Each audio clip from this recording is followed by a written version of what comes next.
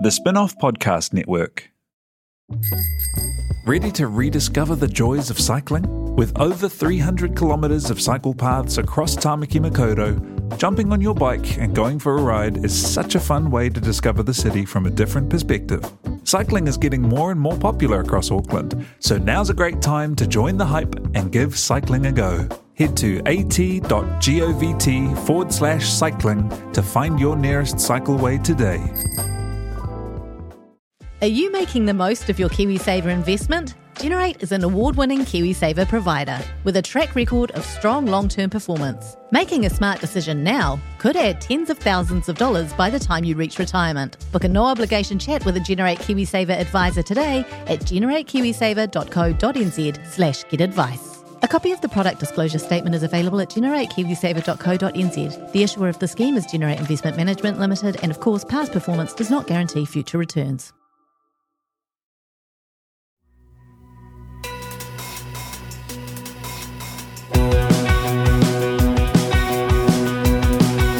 Kia ora koutou, welcome to The Fold. This isn't the voice you're expecting to hear, I'm sure, but let me explain. My name is Jane Yee. I'm head of podcasts at The Spin-Off, and I'm a long-time friend of Duncan Greive. And the reason I'm doing Duncan's job on today's episode is because as series producer of The Fold, I really couldn't let the announcement of his resignation as CEO of The Spin-Off go without bringing him in as a guest on the country's favourite media podcast. But of course, the problem is, while Duncan can absolutely smash out a monologue, we thought self-interviewing might be a wee step too far. So here I am as a weird sort of proxy for host Duncan, so he can be guest Duncan. I've known Duncan since we met through mutual university friends in the late 90s, which seems like a very long time ago, probably because it was. And we immediately hit it off. Over the years, we've not only been friends, but we've also worked as contemporaries in the local music industry. Our work together started properly when he first launched The Spin-Off, a little TV blog that Lightbox took a punt on and was run more or less on the smell of an oily rag, wholly by Duncan, Greive and Alex Casey to begin with. At the time, I was and still am completely obsessed with reality TV, and I begged him to let us do a recap podcast of the country's first ever season of The Bachelor together. And The Real Pod, our reality TV and pop culture podcast, was born and has been battling on now for 8 years. In that time, that podcast hasn't changed much, but The Spin-Off has morphed from that wee telly blog into one of the country's largest and most respected independent media companies, and all under the direction of Duncan Greive. I'm biased.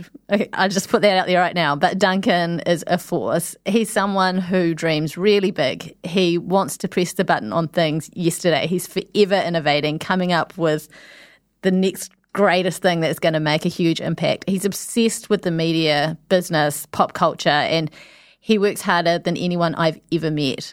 His heart beats for this company, the company he accidentally built, but it also beats for the people who work here. He's a true future thinker. He's not afraid to challenge people or ideas, and he's tenacious as hell when he has a vision. And these are all personality traits that you want in a CEO, right? But if I'm honest, there are elements of Duncan's personality that are completely discordant with such a role. His passion runs so deep, it can be hard for him to keep out of the weeds of the day-to-day running of the business. He's in the back end of the site tweaking and fiddling. He's listening to every podcast, reading every article, watching every second of video and scouring commercial contracts. He's keeping across member sign-ups. He's bloody checking where the coffee levels are at, for crying out loud. And all of that is great. It really is. But along with the high-end business stuff that's involved with being a CEO, it's a goddamn lot. And all of this at a time that's been really, really rocky for media and for someone who's kind of learning it all as he goes. And this is all before we take into account the fact he has a family who want and need him around. And obviously that's very important also. As you'll hear in our chat, Duncan, he ran out of puff. And he's also the first to admit perhaps he didn't do the job of CEO as well as someone else could. It's a really fascinating conversation that covers how the spin-off went from teleblog, as I've said, to a proper grown-up media entity, all under the leadership of someone who's learning as he goes and hiring a lot of people who are willing to do the same. And you'll see from our chat what I've known about Duncan for the 20-odd years I've known him, and what anyone who's ever dealt with Duncan knows. He's a very honest and real person who acknowledges when he's got things wrong, and his approach to this conversation is no different. So I know you're going to enjoy this one. Here's Duncan Greive on The Fold. Kia ora, Duncan. Kia ora, Jane. How are you? I'm good. I feel quite bad for sort of, even though this was actually Samuel's idea, there's still some kind of weird guilt about making it all about me, even more so than usual. The other option was to have you interview yourself, so I think this is probably, a good halfway point. It's the least worst, yeah. How does it feel being in the guest chair? I like it. It's just got to have a chat with you, we don't get to do this enough. For those who don't know, Duncan and I have a regular weekly podcast recapping reality television, but that's not what we're here to do today. We're here to talk about you and your big news that you are standing down as CEO of the spin-off. And it came as a surprise to literally everybody, except a couple of people who were in the know. But we had a meeting just this side of the weekend, and you stood up, announced the news, and no one saw it coming. Really? Yeah. I thought I was radiating weirdness for like months on end. So maybe we'll go back to the beginning and then we'll talk about your decision. Okay. Okay? So tell me first of all how the spin-off started. I mean, I never intended to start it, is the weird thing. My friend Kerry Ann, who went on to be the spin-off's GM for a while, and still a very close friend of mine, was working at Lightbox, which was one of the first sort of streaming TV platforms in New Zealand, and they had this amazing catalogue of shows and not a lot of sort of news stories to tell. And I was working as a freelancer at the time, and was just sort of chatting with her over like a rosé, and just said, you should have some editorial content packaged around that, and that kind of would give it, put that into social channels, and it would give your show some talkability. I thought it was literally just that, and then she took that to work, and their CEO liked the idea, workshopped it. I wrote like a little paper explaining why this was all like, I'm a consultant now, it seems. This is very fancy. This is much better money than being a sort of magazine freelancer. And we got quite a long way, and I was intending just to sort of set it up and then let them run it, but then Sparks lawyers got involved quite near the end and just basically said that your contracts don't allow you to do this, Lightbox. You'd have these crazy approvals. And I remember this one. There are so many moments which I just seared into my brain where like my colossal naivety in starting this business was made clear. But of me just sort of trying to explain about fair use, all these concepts which A, don't exist in New Zealand, and B, have no relevance to this.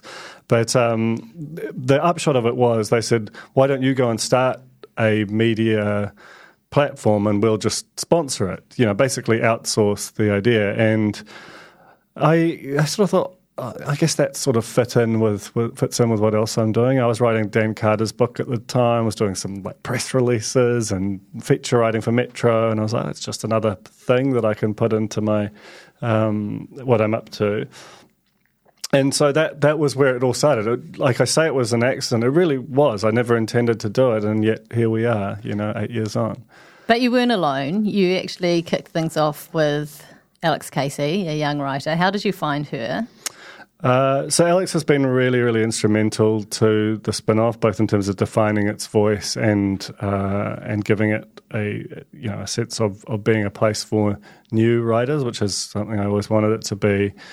So I guess I'd been reading a lot of things like Grantland and Vulture and a lot of the places which were publishing really cool writing online, and I felt like there was a whole bunch of people who were also freelancing that I thought could write for the spin-off, but I wanted there to be like this one new voice that would kind of feel like it was connected to the current internet moment or the then current internet moment. And so I just started reading, like, this is an era when a lot of people had little blogs, and a funny Twitter account could be sort of a good signal, and that's probably still the case, but it feels like a lot more sort of formalized now in terms of the channels. And I found this little blog called The Filminist, terrible name, on flicks.co.nz, where Alex was writing these like amazingly funny analyses of Lord of the Rings, or like Matt Damon movies, and she would just do like little speech bubble kind of meme things, and it was like this, but it was just such an incredible voice. And I hit her up on Twitter, asked her to follow me. It was all very tense. Met up with her for coffee and was like, do you want to just try this thing out? And I think we were paying her like $500 a week or some terrible kind of thing. And she was like, yeah, I'll give that a go. I think she was like working in a movie theatre at the time and basically never looked back. He was just like instantly brilliant, and instantly people who sort of were paying attention to kind of new and interesting writing were like, oh my gosh. And then, we started a podcast together, the three of us. She started power ranking The Bachelor, but those were our first smash hit pieces, and suddenly it felt like we had an identity, and so much of that was Alex's voice. If you like, we've had a lot of funny writers over the years. Our current editor, Mad Chapman, is a tremendously funny writer. Callum Henderson, Hayden Donnell, Toby Manhire, former editor of the site, also super funny. And I think the fact that it was a place that naturally allowed for that, because Alex had kind of set the table, meant that those people, A, were attracted to write for it, and B, felt like there was a breadth of available sort of real estate that you could operate in, and I think that that's been really crucial to sort of differentiating ourselves, because I don't think we consider ourselves a magazine, but everything looks the same online. It's one of the curses of the telephone as the delivery mechanism. So how do you show people that you're different from the Herald or Stuff or any other kind of New Zealand-made writing that you find? And I think having a sense of humour was really crucial to that. So what is this magazine thing? Like how, for a layman looking on their phone at the Herald or Stuff or the Spin-Off, it's words on a screen. So how is the Spin-Off a magazine versus your regular media site? I mean, because I came up through magazines. I used to edit a music magazine, always subscribed to, wrote for, read magazines as the primary media that I consumed. And, I think that they're a really special thing. That the total volume, what defines a magazine is greater length, greater detail. They work slower. They work more specialised in terms of their scope. They're less frequency. They just, often will have a sense of style. They care a lot more about design and imagery, all these things which I hope are manifest in the Spin-Off, versus a newspaper much more fast-paced, much more sort of, the newspapers are amazing. I love them, consume them, subscribe to them. It's just not what the Spin-Off is. It's not what the Spin-Off is. And so we were trying to build something that had those qualities on a digital delivery platform. So you have to work with what you have around design. I also felt like actually podcasting, which we got into relatively early, was really crucial in that, in terms of having conversations, having a sense of humour, being able to go deep and digressive. That was so crucial to saying, here is our voice. Literally, here are our voices, which at the time news sites were very much focused on text as their vehicle. And these are the signals you try and put up, but it remains quite difficult for people, I think, to understand their head, especially where they're sent to you through social media. A story kind of looks like a story, no matter how beautifully it's designed in some respects. It's interesting hearing you talking about your plans and your vision for the site and podcasting and all these things and finding this gap in the market, when in reality what you did was accidentally start a little teleblog. So how soon was it that you started thinking bigger? Like quite quickly. And again, that might have been a function of having Alex just sort of hold the day-to-day of the site.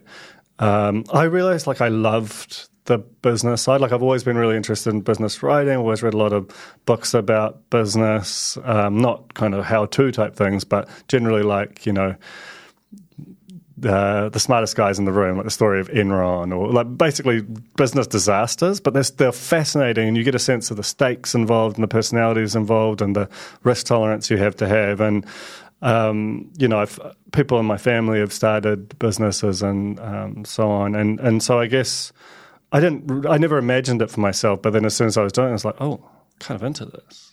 This is not something everyone can do, Duncan. I mean, I know you mentioned you have the privilege of access to people in your family who have started businesses, so you've got access to some guidance and knowledge from them. But not everyone has the accidental nous that you have and the drive and the passion to make something like this grow and grow and grow.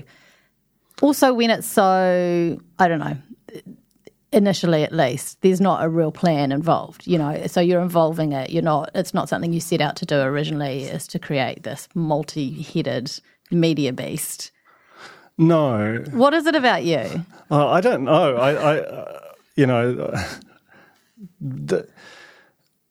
I don't think it's, I mean, look, I think that what's in me is in a few people. That's honestly one thing that I would love to kind of say to people is like, if you have even the faintest hint of an itch, it's not a crazy idea to kind of, if you can sort of engineer your life, and it feels like it's easier and easier now with people's tolerance for working from home and freelancing and kind of 3-day-a-week jobs, to like start a little thing and see how it feels, because I didn't know that about me, and then I found out that I liked it. And so, but to return to your question, basically partway through the first year, just started to think, well, this thing that we've done narrowly focused on television, that fundamental idea of trying to find a partner who will fund a different vertical, we'll give them some, it was we never wanted to do CPM-based advertising. That means the kind of display advertising that you see on other sites. We thought that our great skill was writing stories, so we should write stories about your brand, and then when we weren't doing that, we were writing whatever we wanted, and that was always the deal with our partners. But I thought that idea could work in other verticals, So I think on year one, we basically relaunched with a redesigned site, with politics run by Toby Manhire, parenting run by Emily Wright, Steve Bronius was doing books. I think, Callum might have been doing sports. Like that, it was like a massive expansion in scope.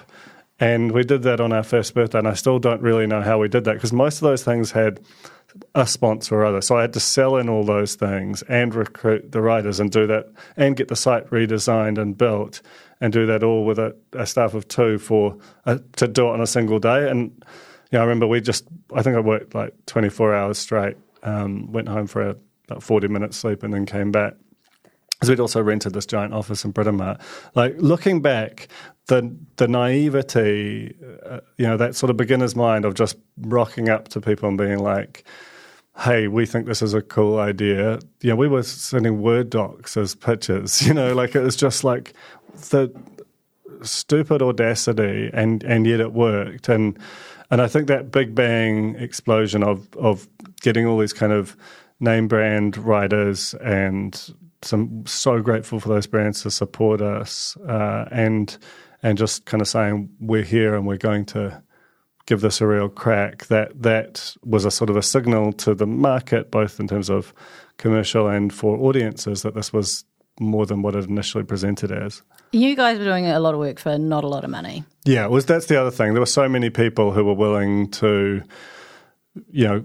use some small, whether it was, I think Toby had a few hours spare, and, basically there was this idea that you kind of, if you've got some smaller part of your week that you can give it a crack. It's weird now as well, because those were like all incredible writers, and yet it didn't feel like there was much demand for incredible writing at the time. The magazines were all shrinking and in frequency and in terms of budgets, and the newspapers hadn't yet sort of figured out that this like bomb of interesting writing was good for their stuff too. It seems like a different time because, of course, now it's really hard and expensive to find good writing talent, yeah. And it's like that thing where you don't know what you want and need until you get it sometimes, right? And so having this incredible writing pop up on this little site, a lot of people were really hungry for it and like, this is what we've been looking for, even though we didn't know we were looking for it. And you've managed to build this company by giving a lot of people chances who other people wouldn't necessarily hire in a particular role. And I use myself as an example because we've been friends a long time. We've been doing a podcast together. Might make sense that I come in and run the podcast department given my extensive history in podcasting. But actually, I remember coming to you and we were having a job interview and you were like talking about CPM and I was like, what's CPM? Like that sticks so firmly in my mind the moment I was like, there's no way Duncan's going to put me in this role. I don't know what CPM means. But you explain it to me. But I mean, that I think you're a classic example of how fortunate we've been because, I have hired a bunch of my friends. In fact, another one is Amber Easby, who's just taken over running the business. I had a bunch of talented friends. But also, I think because my whole experience of the business was not knowing anything. Like, I didn't know what a media agency was, and I didn't know that they were by far the biggest kind of gatekeepers to... I don't mean that in a bad way, but they just control where the money goes. Sure. A lot of brands don't necessarily know where they're going to spend, so they hire someone else to tell them where to spend it. And it took me years before I found that out, that really important, very basic fact. And so I'm like, if I can basically just roll into this thing colossally naive and it can work out, that I actually don't think that's a negative. I think if you've got someone who's really driven and dedicated and smart and cool, that you can figure this stuff out, and actually not knowing how things work means that you can innovate. And that's what I think we have done reasonably well as a group, is by being... I've always thought of us as outsiders for the most part, and often the people who've thrived here have been that's been what's driven the growth and the sort of singular identity of the spin-off is it's people who weren't already in the tent, who were just kind of keen to get in or make something new. So you've started this business, which you didn't really even mean to necessarily start. Like, did you have a vision of what ultimately you wanted it to be, or were you just looking 6 months ahead at every point?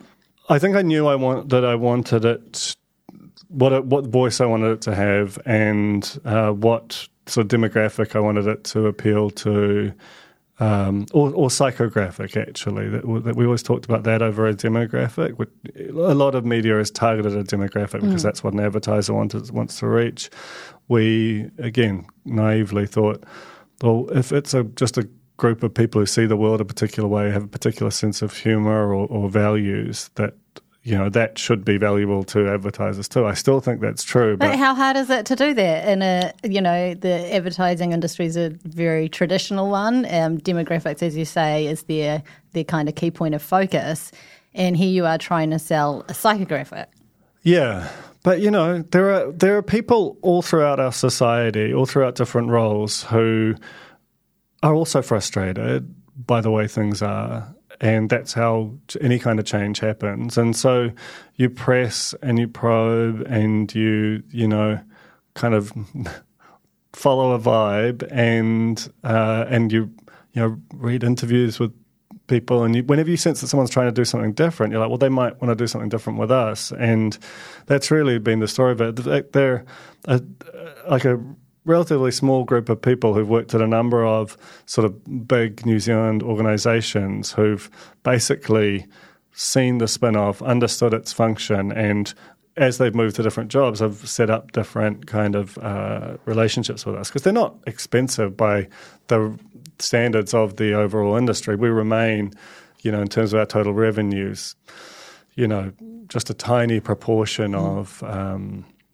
what a Stuff or Herald would be. So you can do things which are really fun and interesting and different much more cheaply than you can at the big shops. And also then you've got this relationship with your partners, your commercial partners, which is really different to anything they've seen before. So you're talking about partnering with people, whether it be an organisation that is willing to take a risk or a particular individual who's responsible for, making these decisions at an organisation, willing to take a risk on the spin-off. And that's cool. And, that's like an amazing thing, I think, that is unique to this business. And I think there's probably more, little companies doing the same thing. And I feel like, I don't want to blow smoke up your ass, but I feel like, you've paved the way a lot. I see the spin-off's influence, not just in writing, but in the way that business is done in media. I mean, that's very kind, and I'm very sweating right now. But, I do feel like a kinship with like a generation of New Zealand businesses that have sort of set up probably with a similar kind of naivety, like if you're thinking, like we're just above arepa, the sort of brain drink. And God, we love that stuff too. I do. And, like the audacity of them to go against like V, which is owned by like Suntory or something, and we'll just like create a whole new segment of the market, or like Pix peanut butter, or I don't know why I'm picking these like food brands or food and drink brands, but there are just versions of them all over the country who I think that they're starting a business used to feel like super scary. Or certainly for me, it was like the business meant 3,000 people and a tower in downtown Auckland, or it meant like a lawnmower shop in the suburbs. And it didn't feel like there was anything in between. And that's been the sort of, I guess, a bit of the story of this decade is these kind of little shops starting up, but with some ambitions and having a crack at it. And I like that sort of feeling, it's largely unspoken. We cover them a bit, you meet them at times, but that just sense of, again, like you're just trying to do something new. And, I should say that like Stuff and the Herald and TVNZ and all the really big media companies have actually been tremendously kind to us, particularly given that we've been little shits about some of their products and people at various times, and I think that says that they know that while they perform a very important role, innovating and challenging is hard, and even when we're a pain in the ass, like sometimes that's kind of what's needed to push things forward. And there's been a bunch of other really interesting media startups out of this country as well, from Newsroom to Tangata to Shit You Should Care About, and I could go on and on. Like this is a very dynamic environment. We're hardly alone in that. Mm. And you do have such a good relationship, it seems. Like you host a media podcast, not today, but in general, you host a media podcast and you manage to get all these people, and some of whom, you've challenged at points on the site, and they all come in. They're all quite happy to come in and have a yarn with Duncan Greive. How do you, I feel like I know how you do it because I am on the outside looking in, and I just think that you're a very passionate, you're very generous with your time and your knowledge, and I think you're a very real person, which goes a really, really long way. But in your mind, what is your relationship with these people?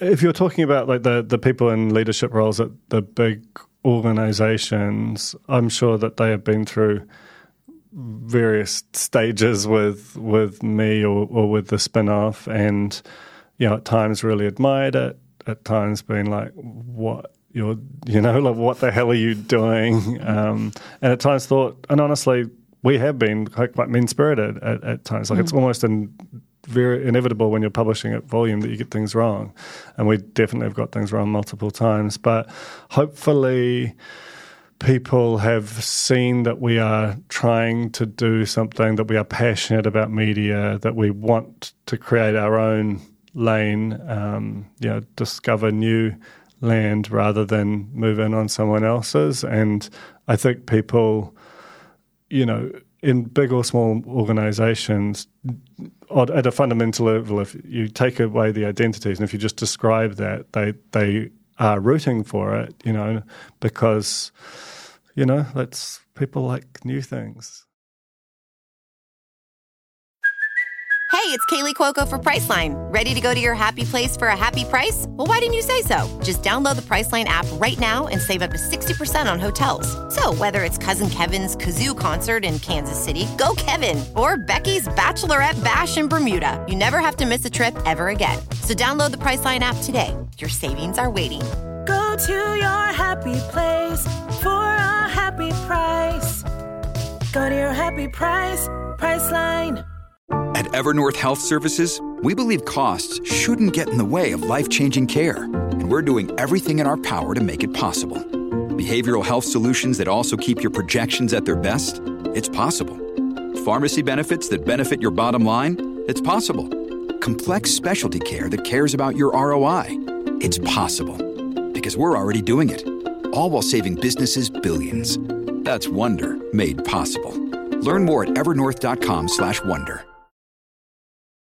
Speaking of new things, you have a background in journalism, right? And you were editor of the site, but also you have a passion for business.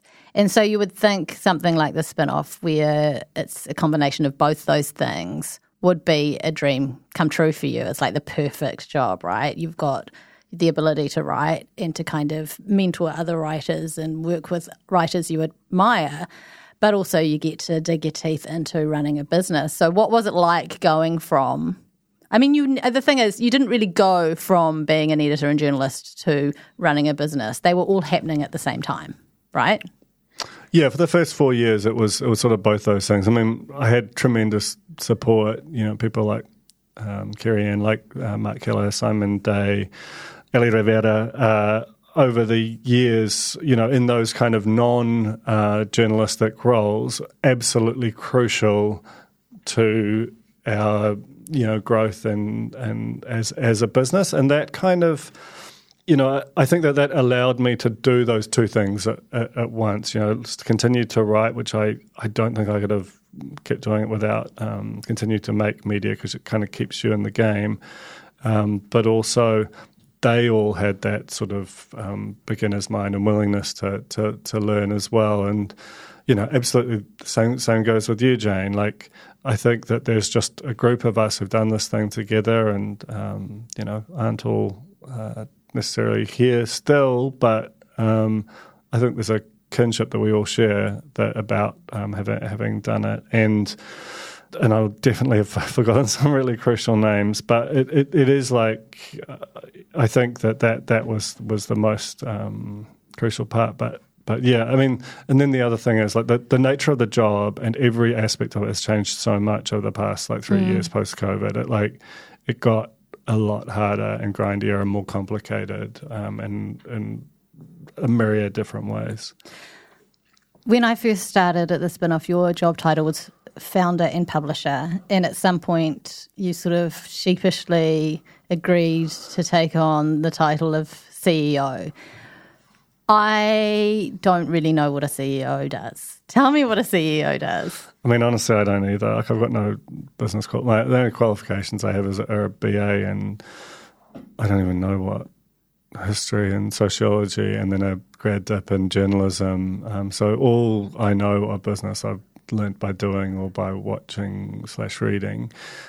So, but to me, the job was sort of leading the organisation and trying to kind of see things before they happen and move it in such a way that it was prepared to follow what, it's been an incredibly destabilising decade in media, the sucking of revenues to global digital search and social platforms is just unbelievable, that the power and strength of that. And so a lot of the time you're really just figuring out how to, and they have content, they have amazing content, and their content cost is zero. Your content costs are very high as a proportion of your revenue. So on some level, if you really look at it, you're like, there's a reason why there are literally no analysts in New Zealand at any of the big sort of market-making financial firms that analyse media, because they don't think it's a real business, which is like, cool. But so, that's the sort of the backdrop to it. So a lot of the time it was, and about trying to figure out where things were going and where there was opportunity for us to kind of continue, sustain and grow. But there's day-to-day involved as well, though, right? Yeah. Like, it's all big strategy stuff that kind of you were doing even without the title of CEO. So what did being CEO bring into your day that was different?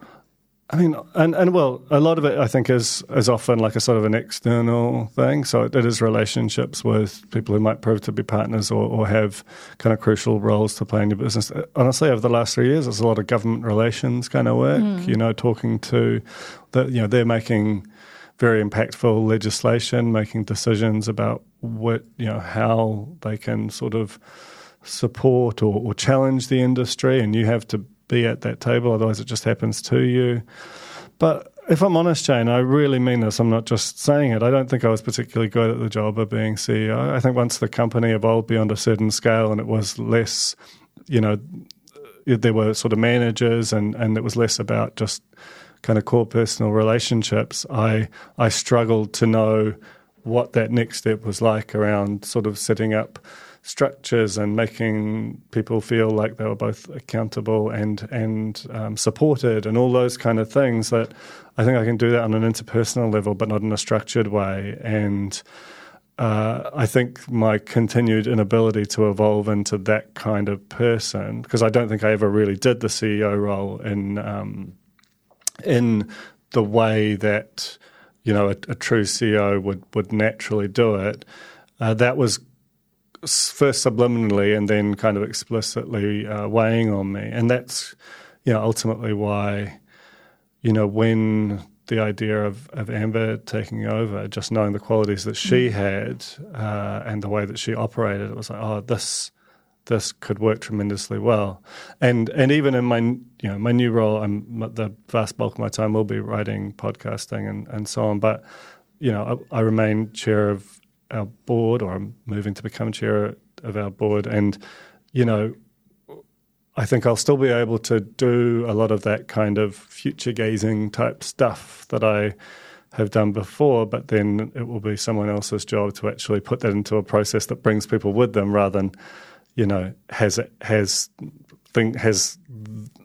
the work happen to them in ways that I think I probably didn't realize. I was just like, this is all really fun. And I think for some people it was like, yeah, this is pretty fun. This thing over here is really traumatic, and why are you doing that to me? And I feel terrible about that. I genuinely do. Do you have any apprehension about relinquishing control? And I don't mean that in a control freak kind of a way. I mean that more in the sense of the spin-off is synonymous with Duncan Greive. Maybe not in the wider audience, but certainly I think in our local media industry, and indeed for everyone who works at the spin-off, is handing it over to someone else. And Amber is incredible, and I have absolutely zero doubt she's going to do an amazing job. But for someone like you who has always been involved in the weeds, you're in every single Slack channel, anyone in the company feels like that they can come and talk to you about anything. And there is going to be a shift away from that with you moving on from that role. And I guess you're going to be on staff and looking on and seeing the decisions that Amber makes. And I have no doubt she's not going to misstep. Oh, she probably will here and there, actually, to be fair. That's impossible not to. But when those things happen, like how is that going to be for you? This is like a lot of stuff you have to take on board before making a big decision like this. I mean, I'm going to misstep too. I don't doubt that there will be moments, whether it's just through kind of muscle memory or, my own weird personality, I'll kind of keep doing old things when I should know to stay out of them. But I don't. There's a thing which I think you sometimes see with CEOs, like Bob Iger returning to run Disney is to me quite an interesting example of that. He ran it incredibly well for like 16 years. They had a really orderly succession process for Bob Chapek to take over, and then we're I think maybe 3 years in, and he comes back to run it again. And Bob Iger's incredible, like all time, Hall of Fame media executive. But I think there was some sense that he was just sort of watching what was happening and kind of couldn't keep himself away from the tools. I'm cautiously optimistic I'll be able to avoid that. I think because like I said, I don't think I was that great at it once at quite a particular scale. I think because Amber and I are very close, and she came into the role with eyes very wide open. You know, I talked her through the whole time I was doing it. We weren't succession planning, but I don't think you could have run a much better process had you been. And so, you know, and I just trust her a lot. I mean, and we all do. Like, that's the thing is, I think the moment that you said you were stepping down, there was the shock of that, and then in the room immediately, like, first of all, I was like, oh God, please have appointed Amber. That was honestly, genuinely, that's so the first cool. thing in my mind. But and also, the thundering applause when we announced was like quite overwhelming, and it was sustained. It was really sustained, it really like kept in a way going. that I'm sure I've never witnessed at the spin-off before. No, which must have made you feel extremely reassured in the decision you'd made. that sustaining, that little moment, I'll never forget, because I was like, oh, this is going to be fine. You know? Yeah. But it was, you know, I mean, was there anyone else you were considering for the role? Because I think in terms of staff, it's really scary to have someone like you step down, and handing over to Amber, in my mind, is the most logical thing. We know her, we love her, we know how freaking amazing she is at what she does. We know she operates differently to you, but that's not a bad thing. No offence. No, it's a really good thing. I mean, I'm very genuinely mean. I wasn't that good at like large aspects of the job. But, you know, had someone else new been stepping in, the spin-off is such a unique place to try and understand. I mean, like, when I talked to, you know, I'd sort of idly contemplated aspects of it, but really not that deeply. But at various times I talked to various people about, you know, how I would manage it, and they would sort of say, maybe you just need a really professional kind of media CEO who's done a bunch of things to come in, and that might well have worked. But I think because, as you say, like, it's such a specific culture. It's got so many people who've worked together for quite a long time and figured things out on their own and done things a bit differently, that to have someone come in from the outside, it would just take them a very long time to understand that. And if they didn't, you know, even if they thought they knew what they were getting themselves into, there might be just little idiosyncrasies that were quite difficult to manage. And I think that to pick one random example, like, you know, our commercial content operation is so different to the way it's run at other places, where you tend to just supply the copy and then it goes up on the site. Basically, the client kind of can create it and often has complete control. We try and do it really differently. Matt McCauley, who's taken over from Simon Day to run that, has had a tremendous role in, you know, shaping that. And, like, I think that it'd be very easy to go, oh, there's just efficiencies here. And that's where I think to have someone who sort of knows why this strange building has been constructed in the way that it has is very important and helpful to it. You know, and the business is strewn with that kind of thing, whether it's the scale of the art and design department with Tina and Toby, or, you know, like the podcasting or technology, and all the different pieces are there for a reason. That doesn't mean that they the whole business won't evolve, but it's there for a reason, and I think Amber just really gets that. And I mean, we really are just like a ragtag bunch of misfits, aren't we? I mean, I've used that stupid phrase so many times. It's so true, though.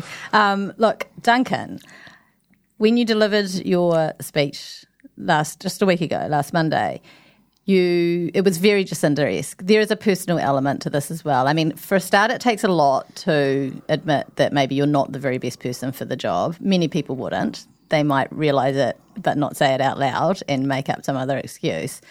But as a friend and a colleague for a long time, you know, you could see there's stuff weighing heavily on you, and there was an exhaustion about you, and you got up and you delivered the "I got no more gas in the tank" speech.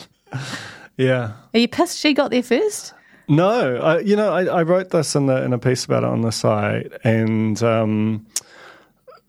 that I actually think it's really helpful to have like the literal Prime Minister to stand up and say, "I'm basically fucked, mate." It was very generous of her to do that. It was. It just created space for her to walk so you could run, And even on the day that I announced my resignation, there were like 2 more resignations of people I sort of know about, and I was like, man, this could be a real movement coming in. And there were other people. There were obviously just like a massive number of texts from people in the media or people I've dealt with over the years in the aftermath, and so many of them were like, I'm working on that myself, and some of that's just like at any given time, that's always true, but I do think that doing whatever hard job you were doing through COVID and then having that go away and it still be hard, I think there's some kind of weird, it's not a hollowness, but it's like quite hard. And then you're going to, what we're told is going to be a recession.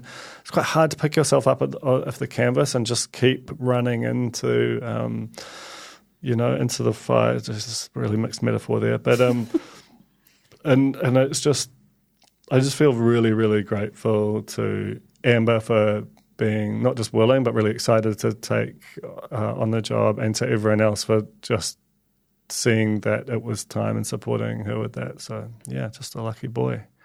I've really liked this, Jane. Thanks so much. It hasn't felt as weird as I thought it would, or so self-indulgent. But yeah, really, really enjoyed it. Thank you. It's very hard for me to be objective because obviously I adore you and I love what you've done with this. And I feel safe saying this. Like, who feels safe saying this to someone who is no longer their boss, but certainly was until very recently? Like, this silly little business that you've made, like, to be able to call it a silly little business and that be somehow a compliment, we treasure you. You've done an incredible job, and we are going to miss your craziness at the helm. But so pleased that you are still such an integral part of the spin-off, because we'd be all lost at sea without you, Dunk. Oh, Jane, that's way too much. Do you want to have a little last-minute members message? In the very least? Yeah, okay. I mean, that's a huge part, and we never even got to it. It is. They actually, like, both changed and saved the business. When COVID hit, the whole thing just went from being entirely funded by commercial revenue to being probably over half coming from our members. And I think the thing about members, again, that could be one of my mistakes that I've made, is that we just said it was basically on a voluntary basis. You pay what you can. You can donate as a one-off or on an ongoing basis, but which is not how a business could be run. Businesses need to be able to raise prices because wages go up all the time, and if people stop donating, they shouldn't get the product. But we're all like, well, once the product's made, the more people who see it, the better. So the whole fundamental idea of members, that you pay to support a thing that you love so that as many people as possible can see it, is really quite radical in the context of the way that businesses typically operate. And it was really validating through the early stages of COVID to see that come up.